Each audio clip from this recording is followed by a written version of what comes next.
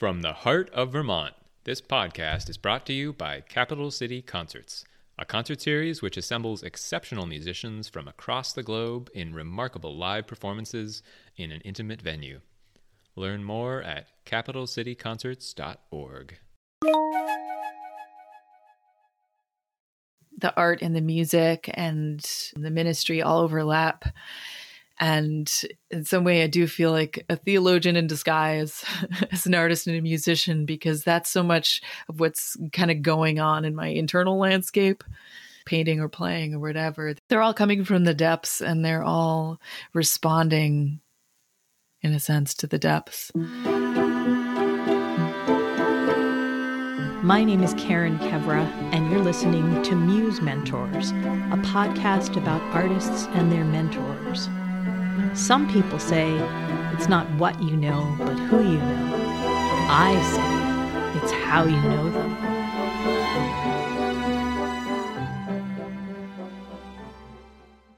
There's a challenge about talking about visual art in a podcast. Words fall short.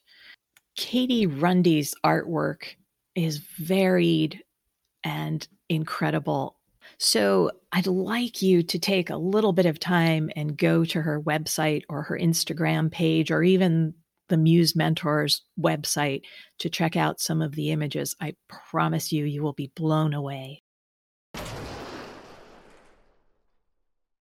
She's a millennial Renaissance woman, and the list of the things that she can do is extraordinary.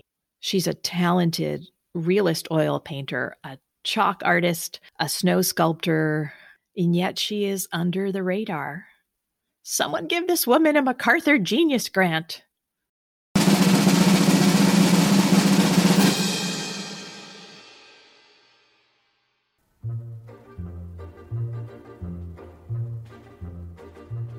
One of my very first memories of Katie Runde was from a few years ago when I went to Woodstock, Vermont, to the Town Hall Theater to see a production of Cabaret. She was the saxophonist, a member of the Kit Kat Cabaret pit band, and boy, did she stand out. Katie has movie star good looks. She looks like a young Uma Thurman, and wow, can she play the saxophone with style and soul. What I didn't realize when I went to the theater that night is that I had actually met her about an hour before the show even started. The Woodstock Snow Sculpture Festival was taking place that day on the Village Green. And so I checked out that exhibit before heading across the street to the show. There were maybe a dozen or so enormous snow sculptures, but one of them really stood out. A giant octopus the size of a small school bus, complete with its 8 swirling arms and those countless octopusy suction cups. Such incredible detail and movement created out of a huge lump of snow. Turns out that it was sculpted by a team that included Katie Runde. And it turns out that that octopus sculpture took first prize in that show.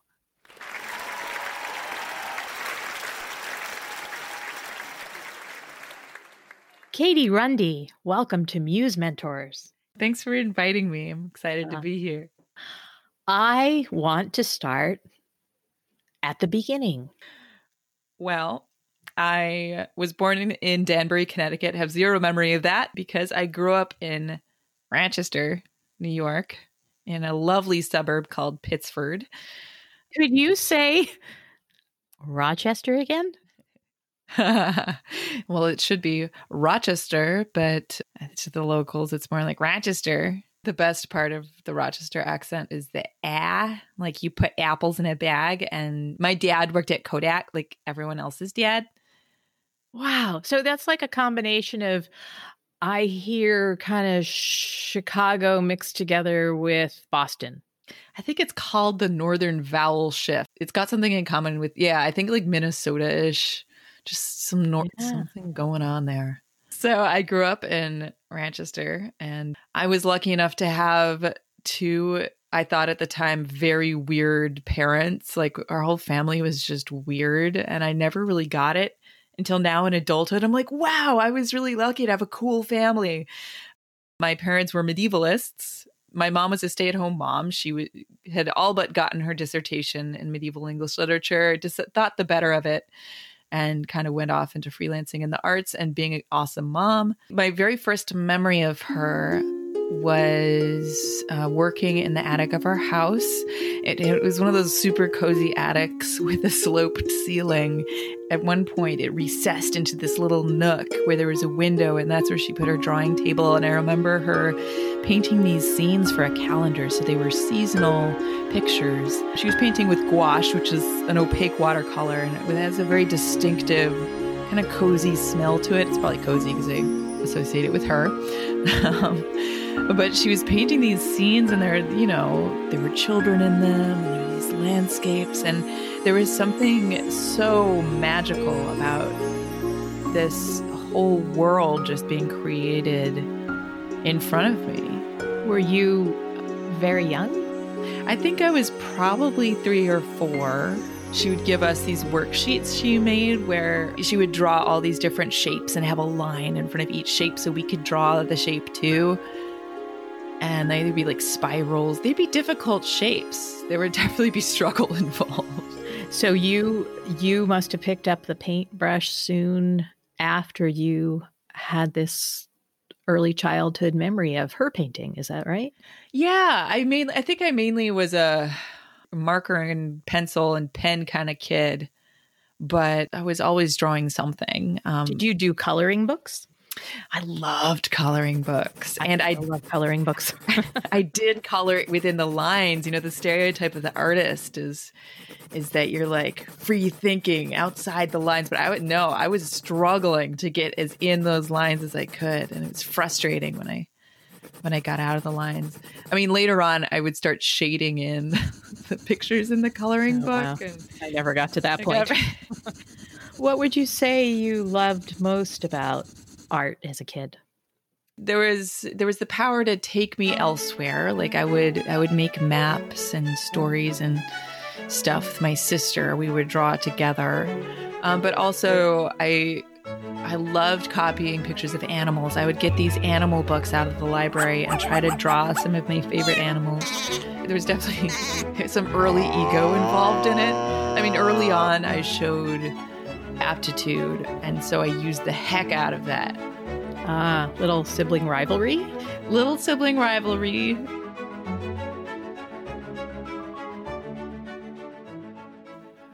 You mentioned your family being weird. Tell Tell us about your family. Tell us about your family life. Tell us a weird story. Well, my dad, for some reason, remembers clearly every poem he had to memorize for his master's exams, and he'll just bust them out at random times. It's been really sweet sometimes. I'd call home being like, oh, Papa, so-and-so broke up with me, like, blah, blah, blah, blah. And he'd be like, oh, and just bust out with a sonnet, which is really cool. I remember this one time, I think I was about 11. So I was already becoming aware that not only I, but my parents were also radically uncool. And we were at church. I grew up Catholic. We were at church, and there were kids I knew there, and they started playing Ode to Joy at some point in the Mass. And my dad decided that he'd had enough with their funereal tempo and decided to sing it at the tempo he wanted in German. In public, I was mortified.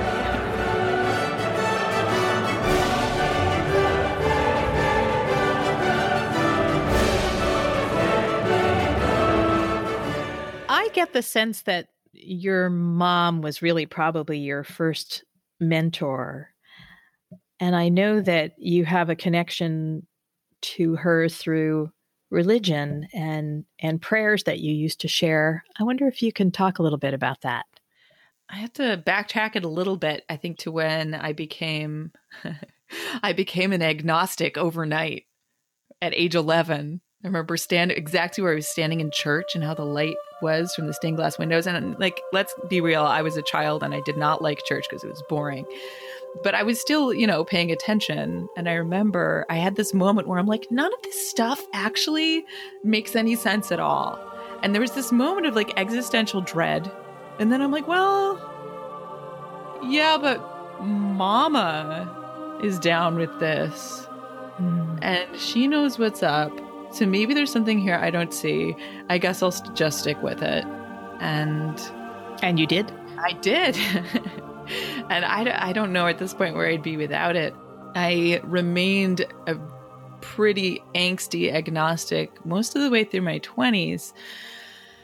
But in the meantime, I think starting around maybe like my preteen years, my mom would take me to this Benedictine monastery in Elmira, New York, called Mount Savior. And they take care of sheep there, and they chant for hours there at the most beautiful stone chapel. And agnostic though I was, I still would ask that she take me there. There was a palpable peace there. There was something very just impossible to describe, but I wanted it. And for those who don't know what chant the hours means, it's a very intriguing phrase. Okay. Well, my favorite was Compline, which is the night prayer. Why was it your favorite? I think because I was a pretty happy kid, but I still had a sense of dark. I definitely had plenty of anxiety and fears about this or that. And there's something so deeply calming about a service, like a brief service to both acknowledge the darkness and usher in the night and pray for protection in the night.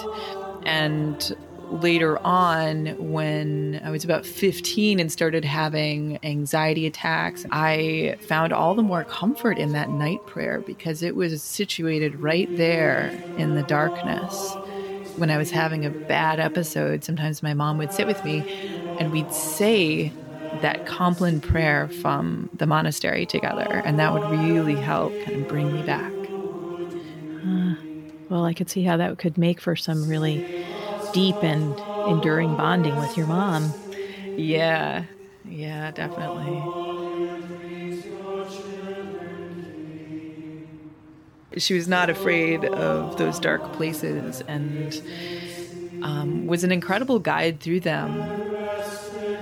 When I started having anxiety and panic attacks, my mom, and actually I think I did too, we both recognized that they were coming from the same place my creativity came from. And just being in the room with her, since she recognized what it was, would be really, really helpful to me. At what point did you realize you could call upon those dark moments or maybe your own dark side and have that be integrated into your art? I did notice that I started to be able to work with my own dis-ease, my own feelings of fear or dark by playing music, especially working on my jazz chops, improvising. There was room in the music to handle all of those unspeakable feelings. And so this brings us probably to your next mentor, your first music mentor. Yeah, so I had a lot of great music teachers through the years, but I would not have seen a true musician in myself or even thought about going into music if it weren't for Lou Soloff.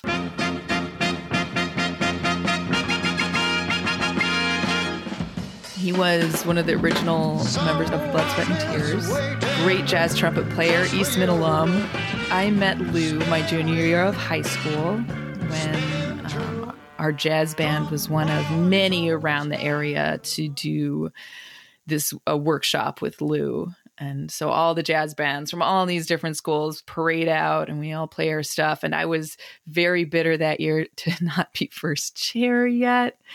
But I still had a solo in one of our songs, and it was a free jazz solo that made me terribly uncomfortable. But I, stand up and play this solo, and Lou pulled me aside and said, "Hey, one of the most important things in music is rhythm, but second to that is soul. Soul cannot be taught. You either have it or you don't, and you have it.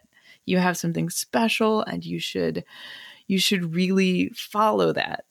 And it just blew my mind. I had no idea. Whenever I was in New York or he was in Rochester, we'd get together and hang out. I remember when I lived in Ireland, I went over on his birthday once to London because he was playing at Ronnie Scott's. And so I got to go to his gig and hung out afterwards. And he was just always such a huge-hearted, magnanimous guy. And one of the most amazing things that I learned through my time with him was that I was not the only one he was helping through like this. In a completely unsketchy, just raw generosity kind of way. He's just one of those people who just pick people up and guide them along. Like, amazing person.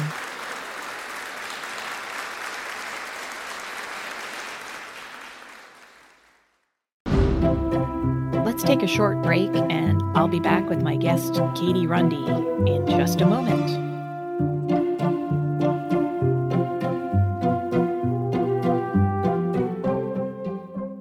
So off you went to Eastman.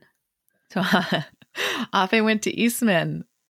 I had been warned that one should not go to conservatory unless music is all you want to do. And obviously that was not me, but I'm like, oh, it'll be different. And it was not different. I got to Eastman and had to scramble to keep up. I went in as a classical major, hoping desperately to transfer into the jazz department. But that didn't happen because... Well, I got there and I just froze up around jazz. Part of it was that I didn't have an amazing jazz ear, so I would listen to the guys in the studio playing their cutting contests. So they're just trying to out-improvise the other one. And they sounded exactly the same. And I'm like, well, what's the point? The jazz I loved was much more melodic. I loved earlier jazz. I didn't like anything after bebop. I was like, blah. So you left there. Yeah, I had major tension injuries at that point. I had terrible tendonitis. I had overuse in both elbows. Like my body was trying to tell me something. But what really got me was when the cafeteria waffle irons were replaced with waffle irons with treble clefs in them. And I was like, I can't even have a waffle without music. I think one of the pitfalls of a conservatory education is that it, in most cases, does require you to put blinders on. I think you are seeing more and more of these double degree programs where students are working at their craft. A conservatory is a kind of trade school, and yet supplementing that with studying other subjects where we use our minds in different ways, studying math or medieval English or what have you. I think that's so important. And I think that some students, one of the reasons why they never make it through conservatory is because they aren't able to let in more light. Yeah. Well, what I noticed was I was shocked at the low writing standard. People would send me their papers to proofread, because that was a skill I had. And I'd be like, dear goodness, like, don't you people care about Beowulf? So you left Eastman, and then what did you do? Oh boy. So my mom had gone to school for a couple of years at University College Cork in the south of Ireland. And that's where I wound up going for a semester just to find my legs again. Ireland. Did you fall in love? Yes, I think I did. But part of the important thing that happened there was I realized that I loved to study. And while I was in Ireland, I was studying folklore and ethnography, and it was just captivating. It was incredible. And I would go to the library, and I went about it with my Eastman work ethic that was like, if you're not practicing, you're gonna sink. So I was working really hard. I took professor came up to me at one point. He's like, you can relax. I'm like, I don't want to relax. This is amazing. And my grades reflected it.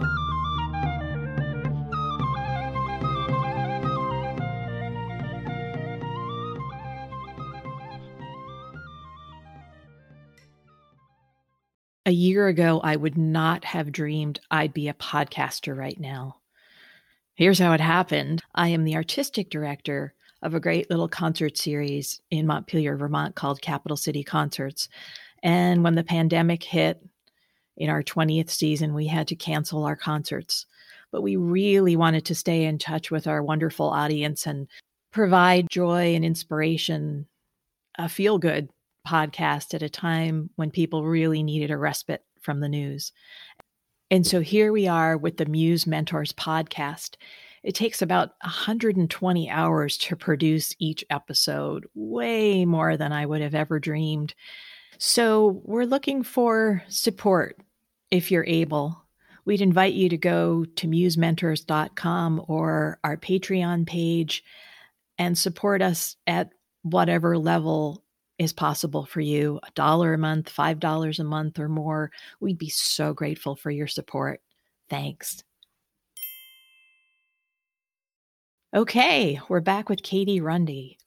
I went to the Lime Academy College of Fine Art, which was a very classically rooted art school. I've always been a bit of a realist. Like, even as a kid, I would go to an art museum and look at the folk art and be like, why can't these people draw?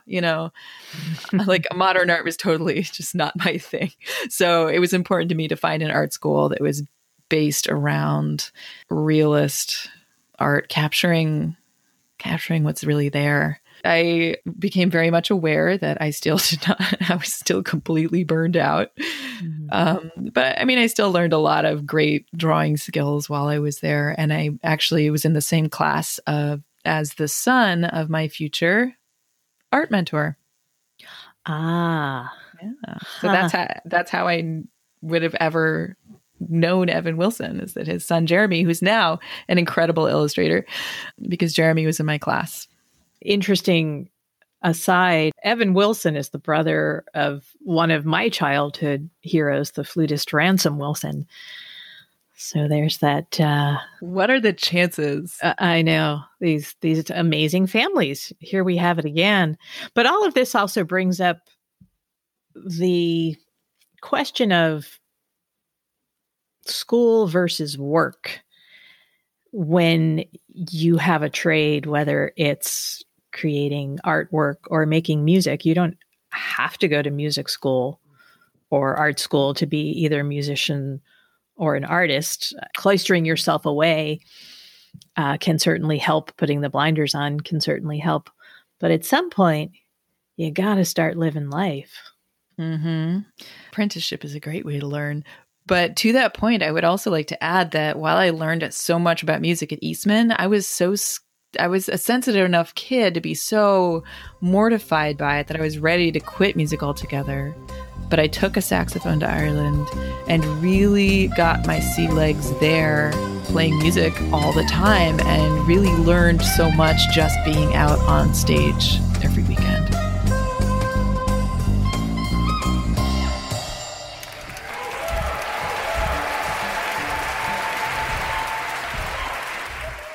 Let's go back to Evan Wilson. Yeah. You described how you first learned of him, but how did you finally meet him and begin to work with him? Back when I knew Jeremy, I don't think I realized his father was an artist. So fast forward, or maybe 9 years down the road, we're Facebook friends. And I see him posting these amazing paintings. And it turns out they were his father's paintings. I had no idea. Also, I was like, if I could paint like anybody, I'd want to paint like him. He really just paints with this grace that is just glorious. And he's just got such a amazing touch when it comes to capturing light. So fast forward a couple more years, and I'm realizing that, just doing a couple workshops in oil painting was not quite enough to make me a proficient painter. I remember Jeremy's dad. So I looked him up online, and it turned out he lived 2 hours away in Hoosick Falls, New York. So I emailed him out of nowhere and I'm like, hey, do you give lessons? And he didn't really give lessons, but he's like, come down, bring some paintings and we'll talk. Nice. That was a terrifying drive. I've been looking at some of his work online, and I very much see his influence in your painting. Oh, good. Very much. Good. Yeah. And, clearly this is someone who paints what he sees. And I find the same thing when I look at your artwork. There are times when I'm looking through images and I think, oh, what's that photograph doing in there? And then I zoom in and I realize it's not a photograph. It's that real. The light is so convincing and there's so much texture. So is that something you learned from him? I had some of it already. I'd done a workshop at the Florence Academy in Florence, which is the place to go if you want to be a realist painter. And also the Academy of Realist Art in Toronto. And I learned a lot there, but Evan really helped me get around paint. All these little tricks, and also he helped inspire me, keep me moving. He helped push me because once again, he was just like, if you want to do this, this has to be your only thing, in a way like conservatory. If you want to do anything else, this is not for you. So for a while, I was working 7 days a week. I would drive to his studio every week, be there all day. And then I do a life drawing class there. And it'd be a 17-hour day by the time I got home. Mm-hmm. So I was really trying to live it and breathe it for a while. And he helped me access that place in myself. I would guess that realist painting has to be technically more difficult than abstract painting. This is based on nothing but my own gut feeling. What do you have to say about that? Personally, I feel like it's the classical music of painting. It's right. much maligned by all the new cool painting that's like, oh, you have cameras for that. It's like, oh, come on. We know better than that. If you've heard Beethoven's Ninth, you know what transcendence sounds like. Realist painting is a similar attunement to what is, kind of like the monks doing the hours. It can take you right back into the presence. It takes a lot of time and it takes a lot of craft. It takes a lot of hours. Kind of like now the music I play, I default to funk music. Like after all that classical jazz binary, I turned into a rocker. And it's almost like in my musical life, I'm doing the more abstract thing that's easier and faster and, in some ways can make more money and broader brushstrokes, I suppose. Much broader brushstrokes.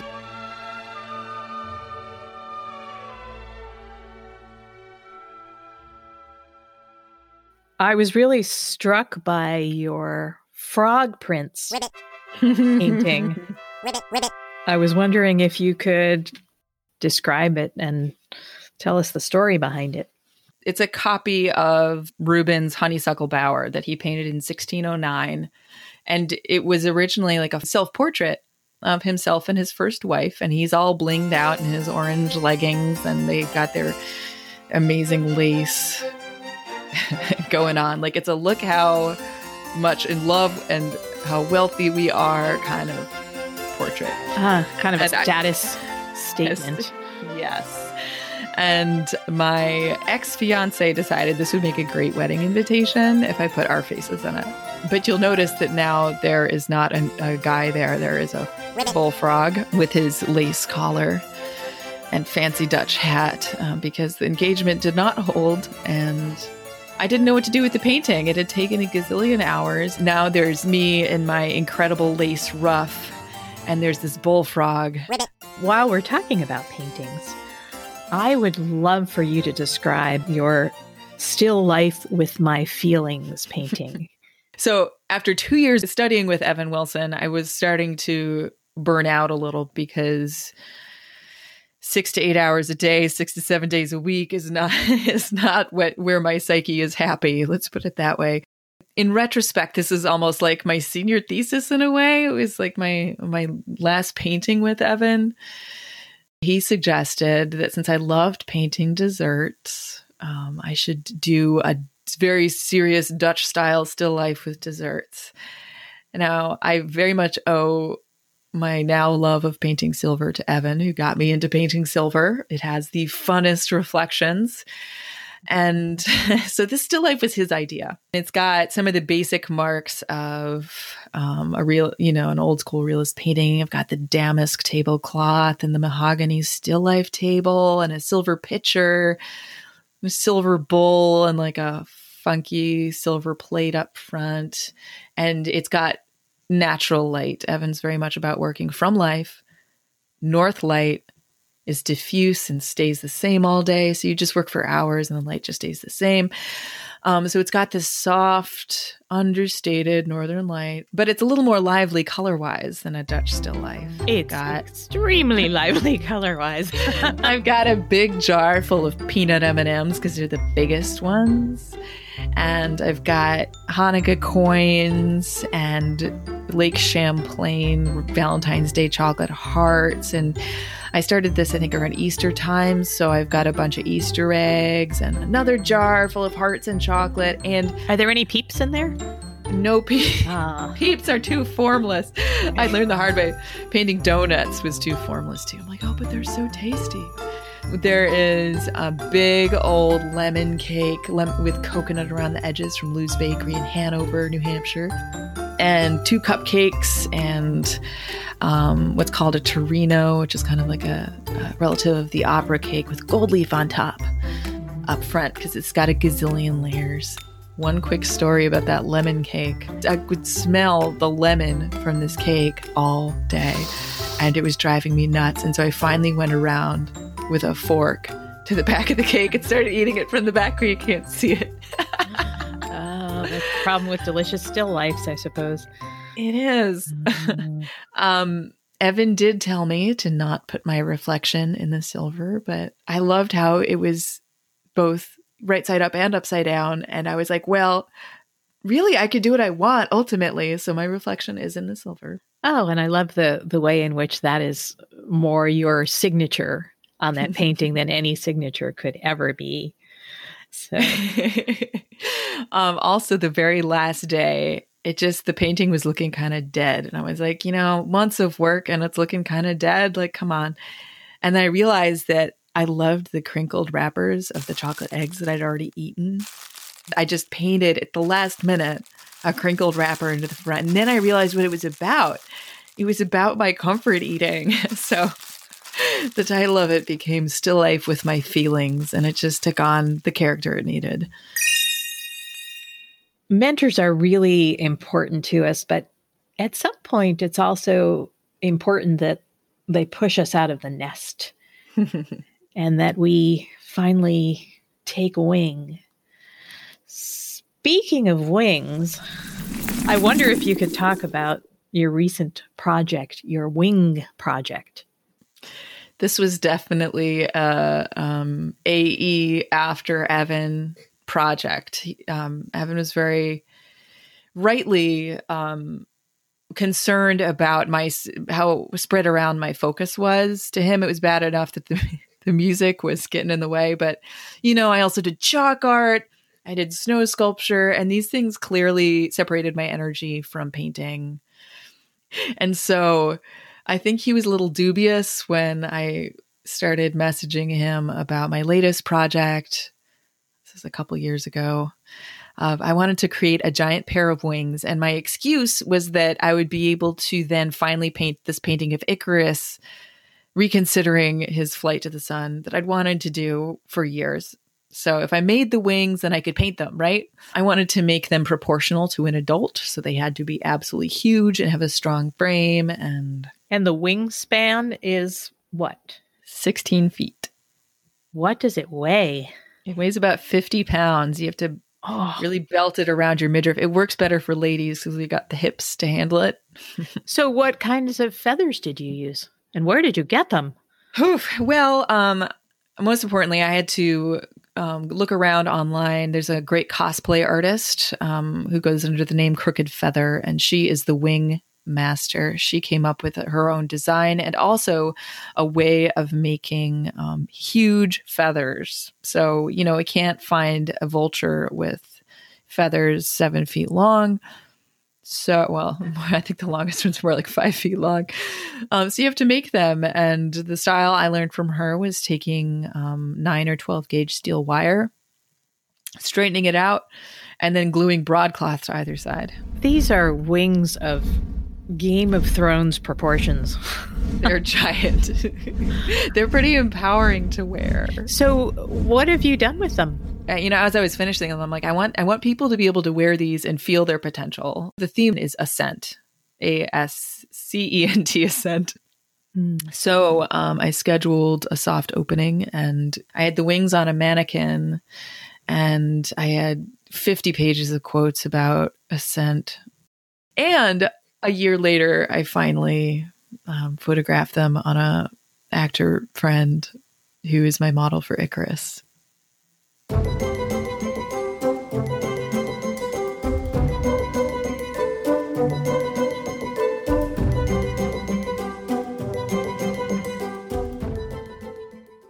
So I get the realist oil painting, and I get the wings. Those are tangible works of art that will stick around for a while.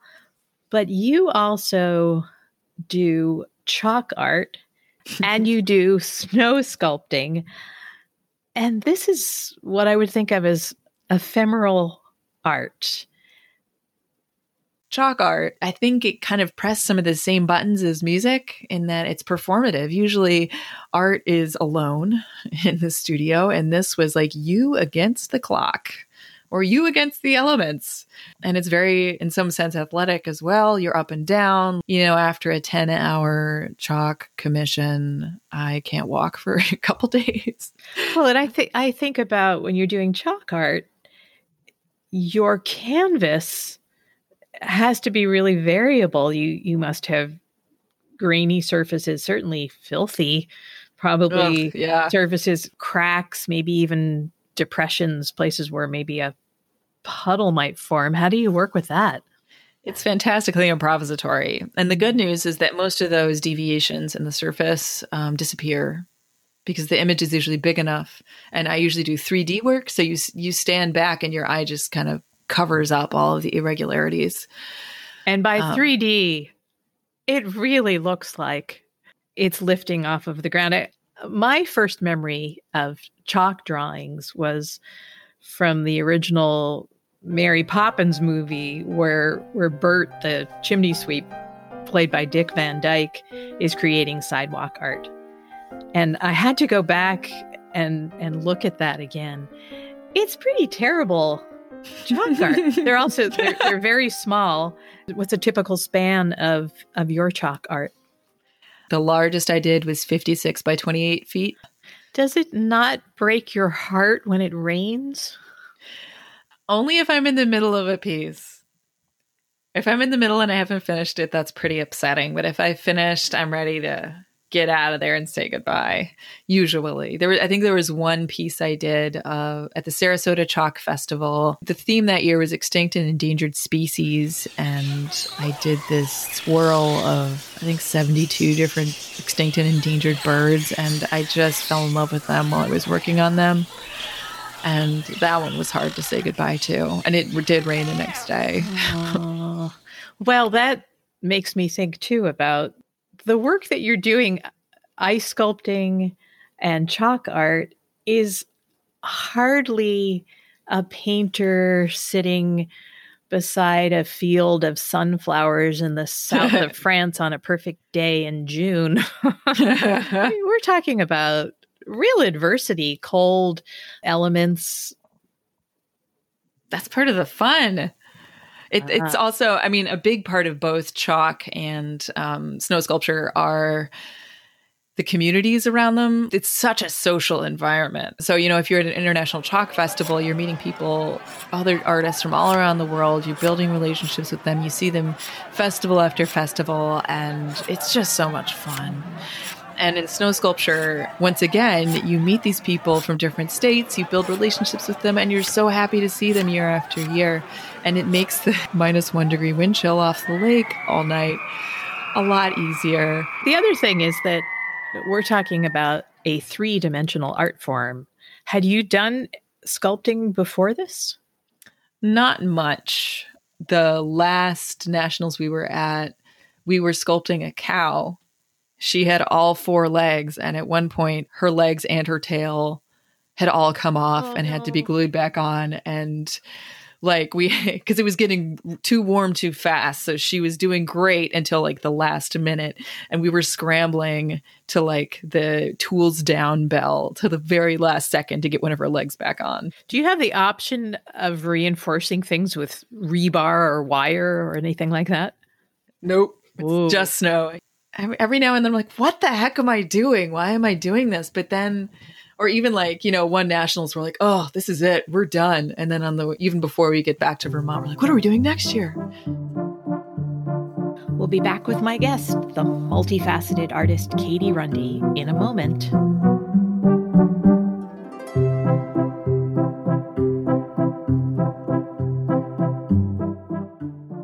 So if being a musician and being an artist in several mediums isn't enough, you also have an interest in theology, and I understand a master's degree in religious studies from the University of Chicago Divinity School. Sometimes I find when I'm teaching a drawing class that something I say sounds like something out of a sermon. Sounds so theological. You're talking about dark and light all the time. You're talking about depth. You're talking about, having to stand back from something to see it properly. You're trying to get through the noise, get through the clamor of society and your ego to find what's really there. And what's really there suddenly is just all light. You are training for the ministry right now. Is that right? Well, I'm kind of on the edge of being a candidate for ministry in the Episcopal Church. I felt the call towards ministry as a teenager, and there was nothing I could do about it being a Catholic. I was just stuck being a female Catholic, and yet the call was there. And in a way now, I look back at my mother and my maternal grandmother, and I see women who would have made spectacular ministers, but couldn't. It feels almost like a family inheritance in a way, and I'm like the first generation that can bust out and answer the call. I think it's one thing to have an interest and a real curiosity for religion, but it's something else to stand up on the pulpit. It makes me wonder if the performer part of you and the religious part of you have met and found a way to manifest. I like your way of wording it. I don't think I could preach very, very well at all without the performance part of me. Not to say it's not sincere. I don't feel like I'm putting on a show, but I do feel like music has been my first experience in getting out of my own way and just letting it flow, Mm-hmm. And I think a good sermon comes from a similar place. Child me would definitely never have seen the whole preaching thing coming, but it does come from a similar place as the arts do, where it's just like, I have this sense of this thing and I have to, kind of share it. Like, let's dig into this together. This seems like a good time to come back full circle to your mom, Nan Runde. Well, I must say I was a very lucky kid to have grown up essentially with my own spiritual advisor. I only recently had to, as somebody pursuing holy orders, I should say, get like a spiritual advisor. And it's been amazing to have a spiritual advisor who isn't my mom, but at the same time, it's made me realize what a profound gift it has been to have a parent who is unafraid of the dark and unafraid of the depths and well equipped to show somebody around, which is essentially what a priest should do. to be with people in the dark and the depths and help show them through.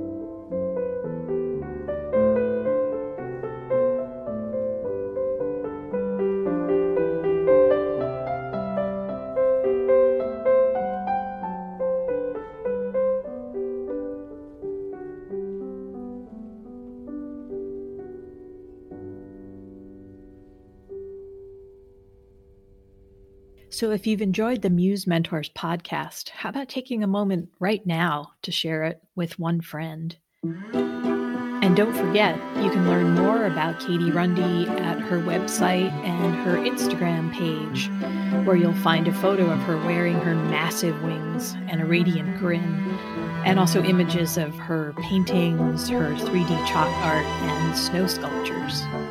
Until next time, stop and think of your mother or someone who's been like a mother in your life and offer them a moment of thanks.